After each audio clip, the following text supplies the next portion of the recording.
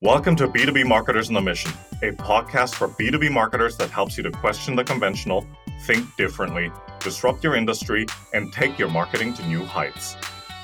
Each week, we talk to B2B marketing experts who share inspirational stories, discuss their thoughts on trending topics, and provide useful marketing tips and recommendations.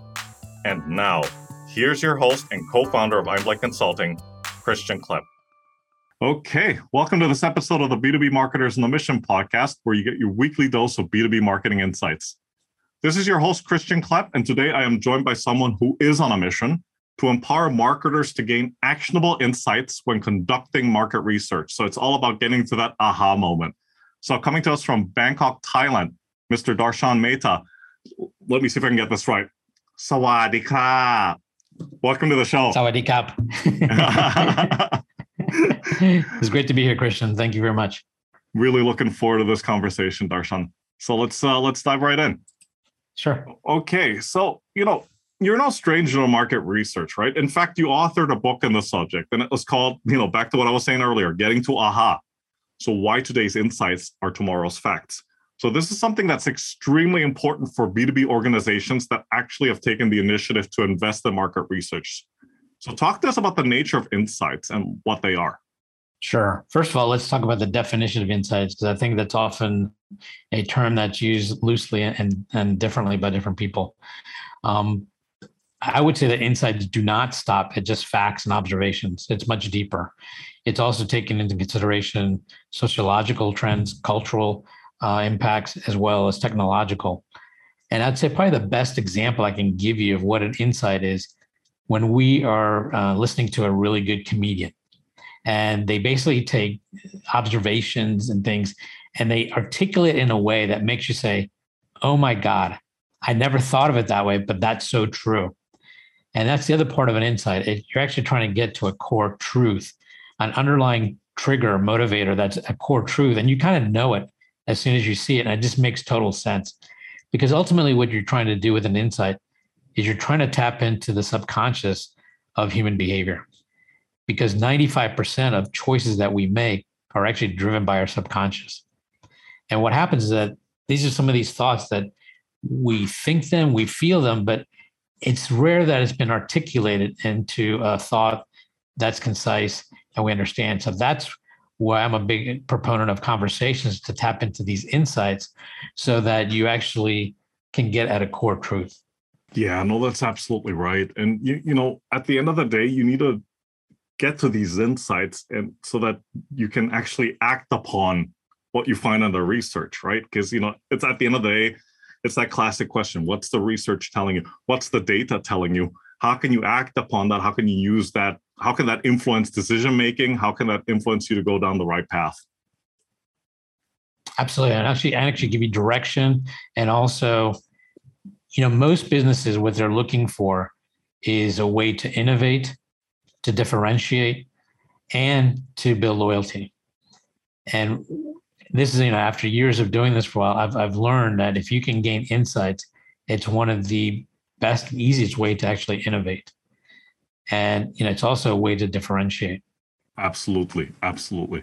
So, on to the next question, which is kind of linked to what you were saying right now, is how do you best, and I know there's many ways, how do you best uncover insights when you're conducting market research? There's a couple of things I would say here. One, let's just take a step back and say, what is market research? I think sometimes people think it's ivory tower, expensive, complicated. It really doesn't have to be. It's as simple as basically structured curiosity. And so one of the things I think it's also a challenge for, especially for business owners and entrepreneurs, is to step out of your shoes as being an expert and actually listen to what customers are saying. It's not important what the facts are. What's more important is what their perceptions are. And that's what you want to tap into. So you want to, first of all, change your mindset from being an expert or a salesperson to actually listening and being more curious and also having more empathy. Having said that, there's many ways to pursue this, especially nowadays with digital. Obviously, you're going to get insights no matter what, because people are having conversations and giving you reviews and talking to each other about your product or brand. So that's one way. The other way is basically two traditional methods of research. One is qualitative, such as focus groups or interviews, and the other is surveys. And I'm a proponent of both. I think, however, you should use them both simultaneously and recognize the strengths and weaknesses of each. For example, I would advocate doing focus groups first, having conversations, because that's what's going to allow you to get deeper and get at the why. And once you have some clarity on, trying some different hypotheses and seeing how people react, you will end up with a better survey. You'll have better questions, and you'll also have better answer choices that are more relevant to the questions. And the combination of the two should give you a much deeper, better picture, but also that it's also quantifiable. Yeah, absolutely. I loved what you said earlier, structured curiosity. I mean, I could not put it better myself. You can almost liken it to, if you watch shows like CSI and what have you, it's like the forensic scientists, right? Or the forensics experts.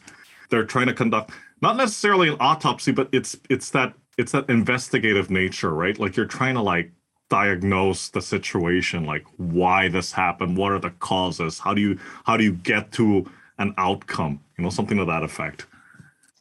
And you can't usually just have a direct line. You can't just ask people, why does this happen, right? And in fact, many times people won't even give you a solution. Sure. There's often a quote by Henry Ford that's used with focus groups, and that is that he supposedly asked, if I'd asked people what they wanted, they would have said a faster horse. Faster horse, yeah. But the thing is, first of all, there's never been any proof that he actually said that. Sure. But in all honesty, most people wouldn't have said a faster horse. Yeah. Right. It's a good quote.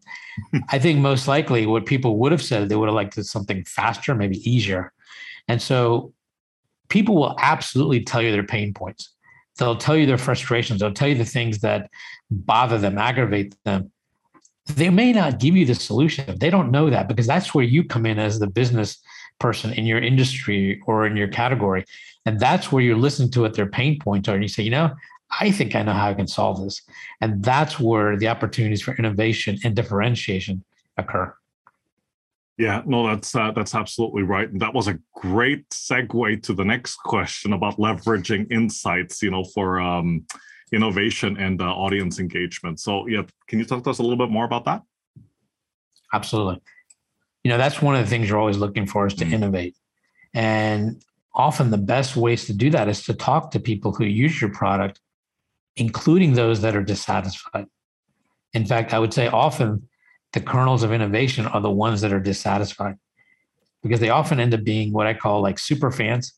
And they're just a little bit more picky, more demanding.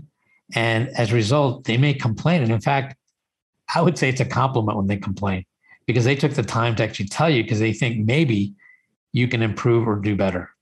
And that's where the opportunities lie to innovate. And if you can become your biggest competitor and out innovate yourself, that's the one thing you can control. You can't control competitors and what they do and what they don't do, but you can control what you do. And I think you're often better off cannibalizing your own product or brand than having someone else do it.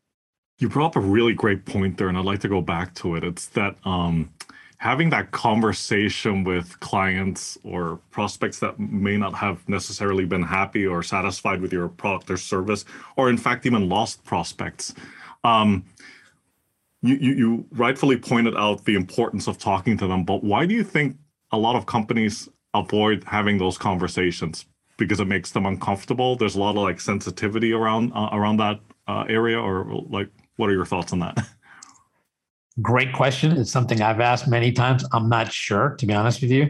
I've often wondered, a lot of the companies that are led by people that are also consumers in their own life, yes, as professional, people who buy business services, but also consumer product.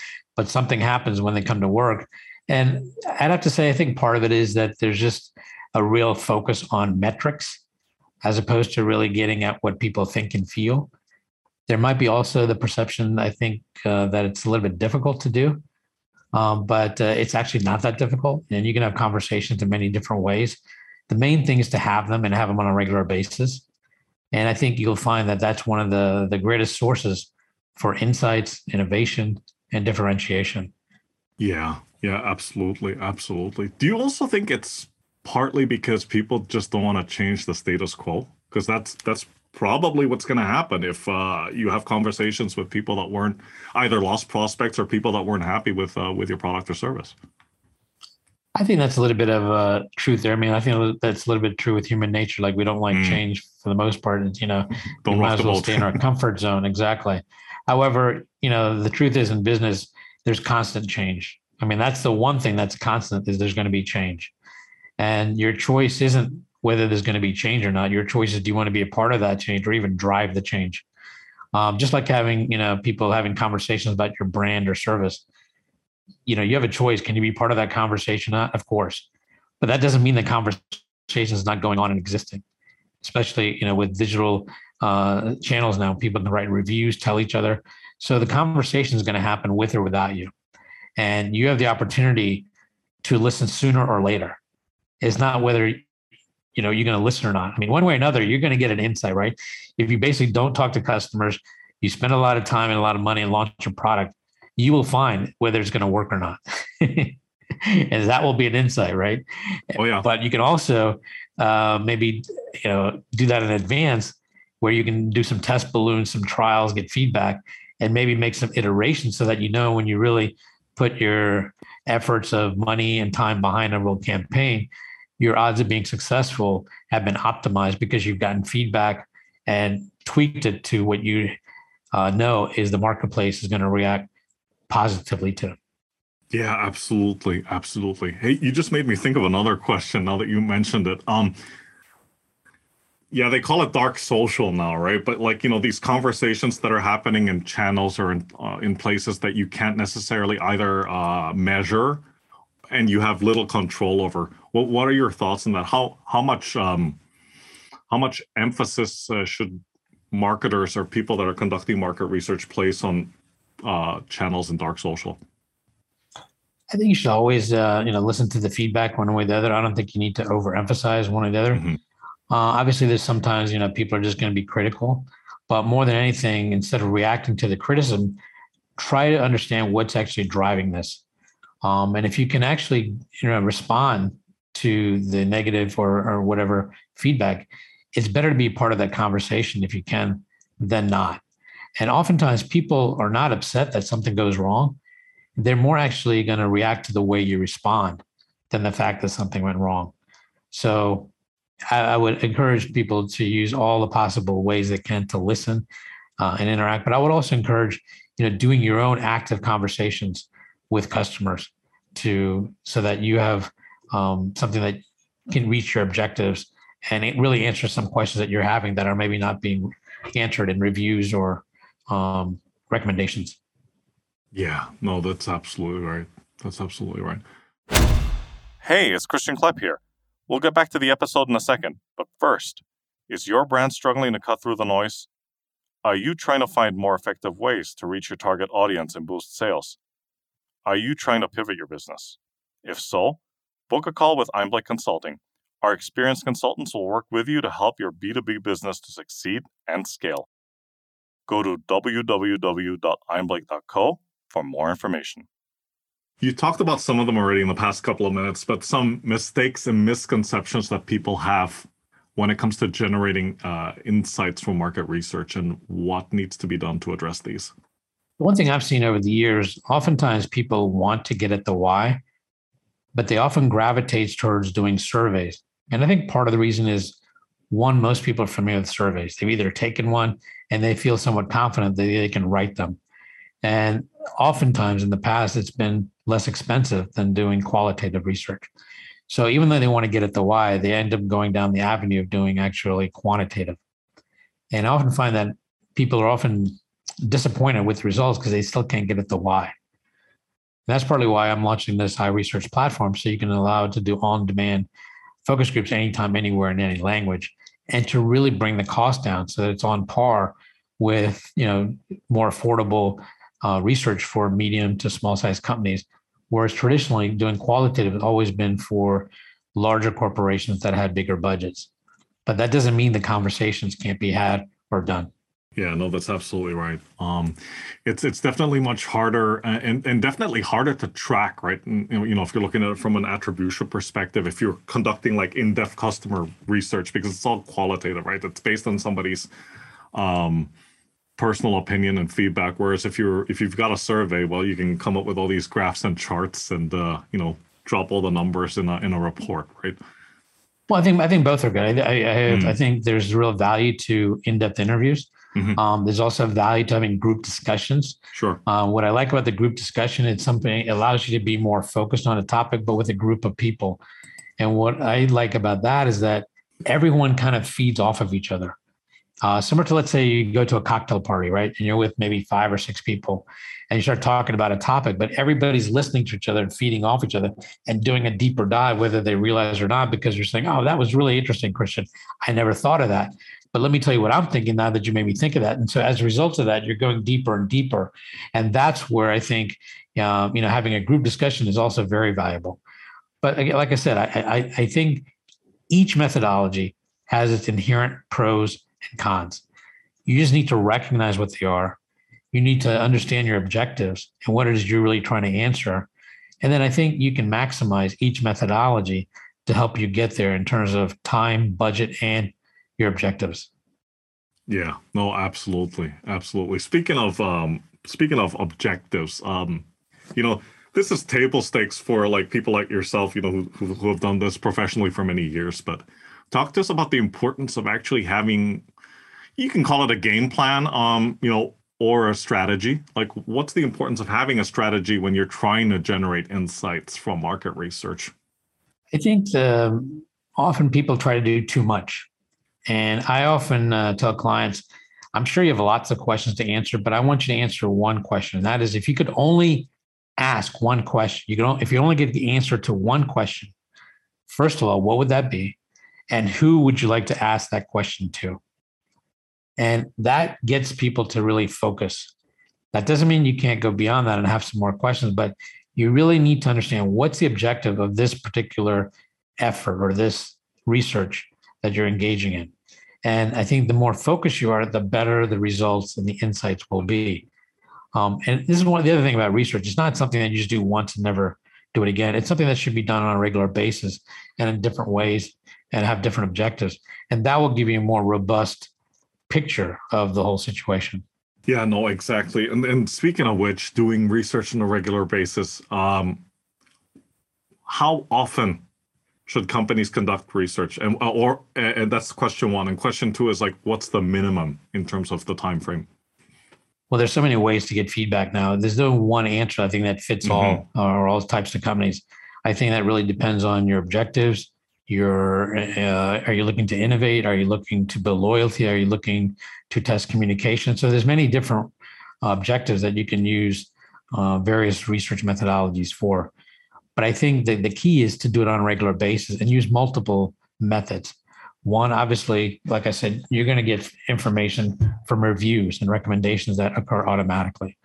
You'll also get feedback from people who call you with issues in terms of customer service or customer success stories, things like that. So there's many different ways to get input.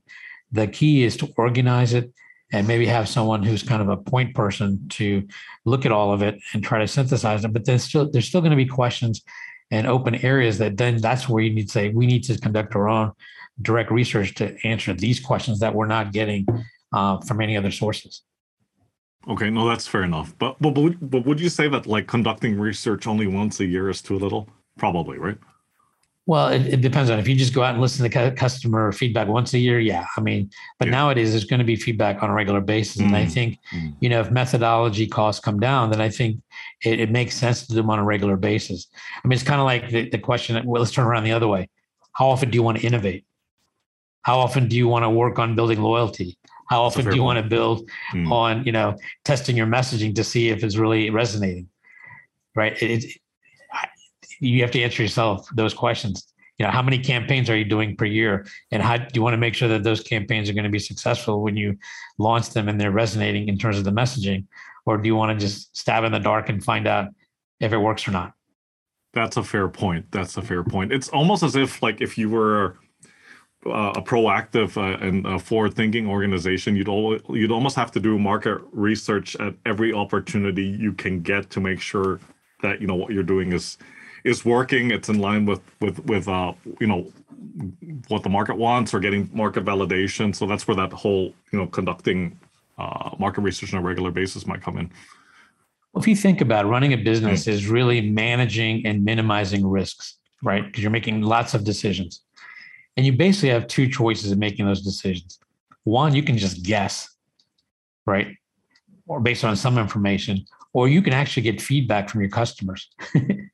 And to me, it seems a little bit easier to actually get the feedback from the customers as opposed to totally stabbing in the dark. Because then you can make a much more informed decision. And are you going to be guaranteed success? No, because there's lots of variables that drive that in terms of your mindset to actually make sure you're listening versus selling, and being open to maybe recognizing that the path you're initially wanted to go down may not have been the right one, but now what you're listening and hearing is something that might be a better variation of that, or a better iteration and focus and a direction to go in. Absolutely.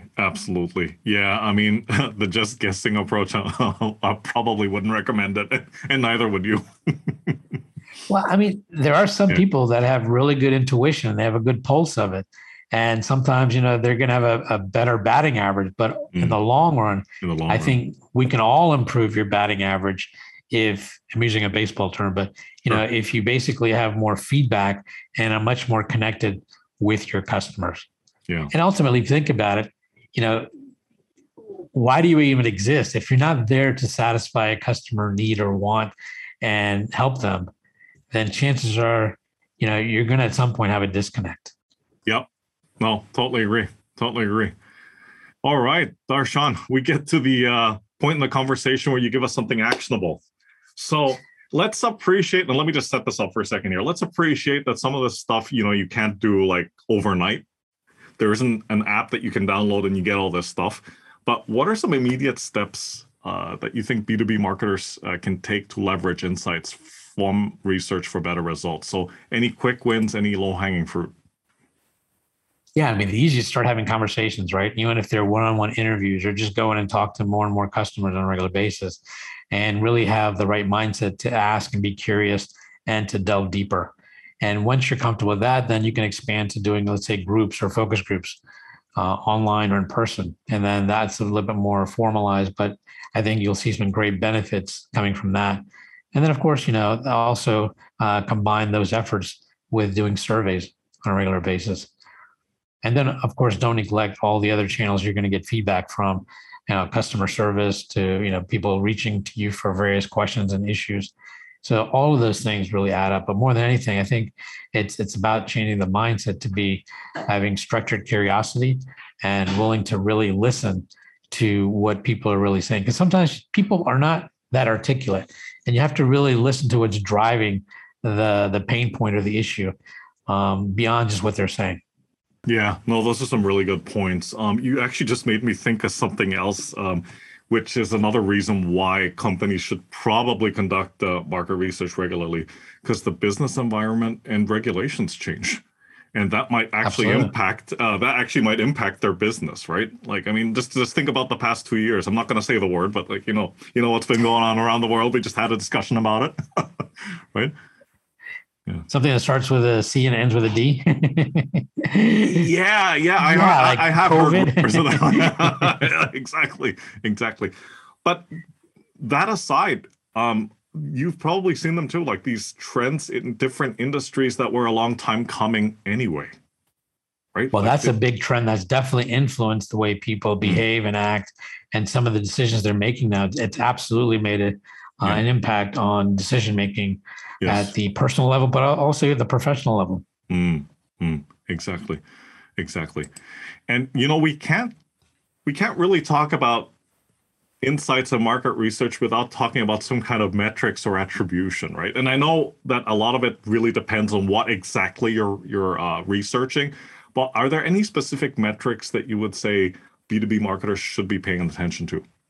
there's lots of metrics now you can do, especially because of the digital world, because you can track, clicks, things like that. You can do A/B testing. So that stuff is valuable. However, I think there might be a little bit too much emphasis on some of those metrics. And keep in mind, those metrics are telling you what people have done, but they still don't tell you what drives it, what's actually underlying the action that's being taken.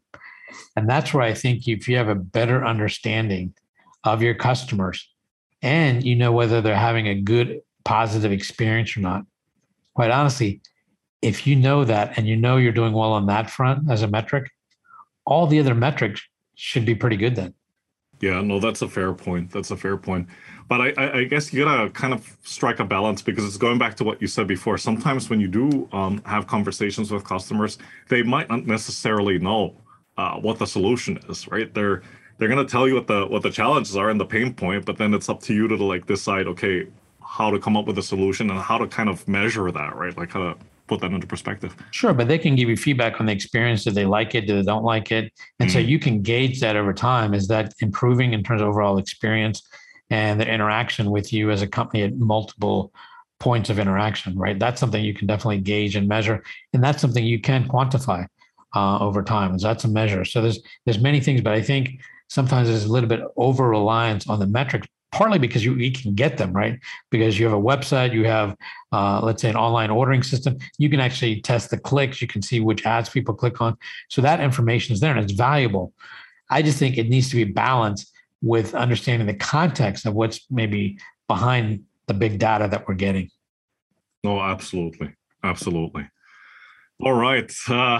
Here's an opportunity for you to get in your soapbox, because you might have a lot to say when it comes to this question, but a status quo that you passionately disagree with, and why? I think people who are not willing to change are often going to be inviting problems down the line. And also those who are not willing to listen to maybe the person who's a bit more critical or what they might consider complaining, because those are often the things that really are opportunities for change and innovation. And I think, as we talked about earlier, the one constant in life and in business is change. And your choice is not whether change is going to occur. Your question to really answer is, do you want to be a subject of the change, or do you want to be part of the change? And I think if you truly want to innovate and differentiate, then one of the best ways to do that is to garner insights. As I said in the book, I truly feel that today's insights are tomorrow's facts. I mean, if you look at the world around us, many things that we take for like it's always been there have not always been there. It's because someone had an insight and it created. For example, you and I grew up at a time we did not have smartphones or mobile devices like we do now. And now, yep. I don't think we could really live without them. They become part of an everyday valuable piece of device that we use on a regular basis. But there's a whole generation that grew up with it from day one, right? And so they think it's just part of the way the world is, but it wasn't always that way. It was an insight that someone had, and it led to, and in fact, even the phones we're using now are not the first generation. There have been many iterations that have come down to the ones we have now that basically don't have keyboards, that are much more powerful, and so on. So these all things that are stemmed from insights that someone had, and at some point they became a fact of life. I love that. And that was such a great anecdote. I mean, like, I remember back in my school days, like the payphone was a hit, right? So you'd have people like queuing up to use the payphone. And then in my university days in Singapore, pagers were a hit. So for those of you in the audience that don't know what a pager is, it's not a mobile phone, I'll tell you that. It buzzes and vibrates to let you know that you get a message, or you have somebody that's trying to call you, and you got to go to a payphone and dial a number, and then you listen to the message. And that's the way that we used to communicate back then, right? But somehow or other, despite not having mobile phones back then, we still managed to meet up, right? Yeah. Just got to make sure you're in a place with a landline at some point, so that you could agree to meet and have arrange your appointments. Yeah, exactly. But I've seen there's basically three things that really drive whether a business is going to be successful, and then there's a plus one. And those three things are ultimately your chance of being successful. If you can do one of these, is pretty good, but if you can do two or three, it's even better. And that's if you can save people time, money, or save them time or money or make it easier, right? Your chance of being successful, if you can do one or all three, are pretty good. However, if you can then tie that to an emotion, then your chance of being successful can be much more. It can be maybe 6, 12, 12x. It really depends on the emotion you're evoking. So those are the things that are going to most likely ensure that you're successful. Yeah, that's absolutely right. I mean, it sounds so easy in theory, but in application, we all know that it does come with its own set of challenges for sure. Sure. Darshan, this was an awesome conversation, as expected. I really enjoyed having this discussion with you. So thanks again for your time. Quick intro to yourself and how people can get in touch with you. Sure. They can visit the website, iresearch.com, or just reach out to me via email at dm@iresearch.com. And it was a pleasure talking to you. I appreciate the opportunity, Christian. Thanks so much. So take care, stay safe, and talk to you soon. Sounds great. I look forward to continuing the conversation. Okay. Bye for now. Thank you for joining us on this episode of the B2B Marketers on a Mission podcast. To learn more about what we do here at Einblick, please visit our website at www.einblick.co and be sure to subscribe to the show on iTunes or your favorite podcast player.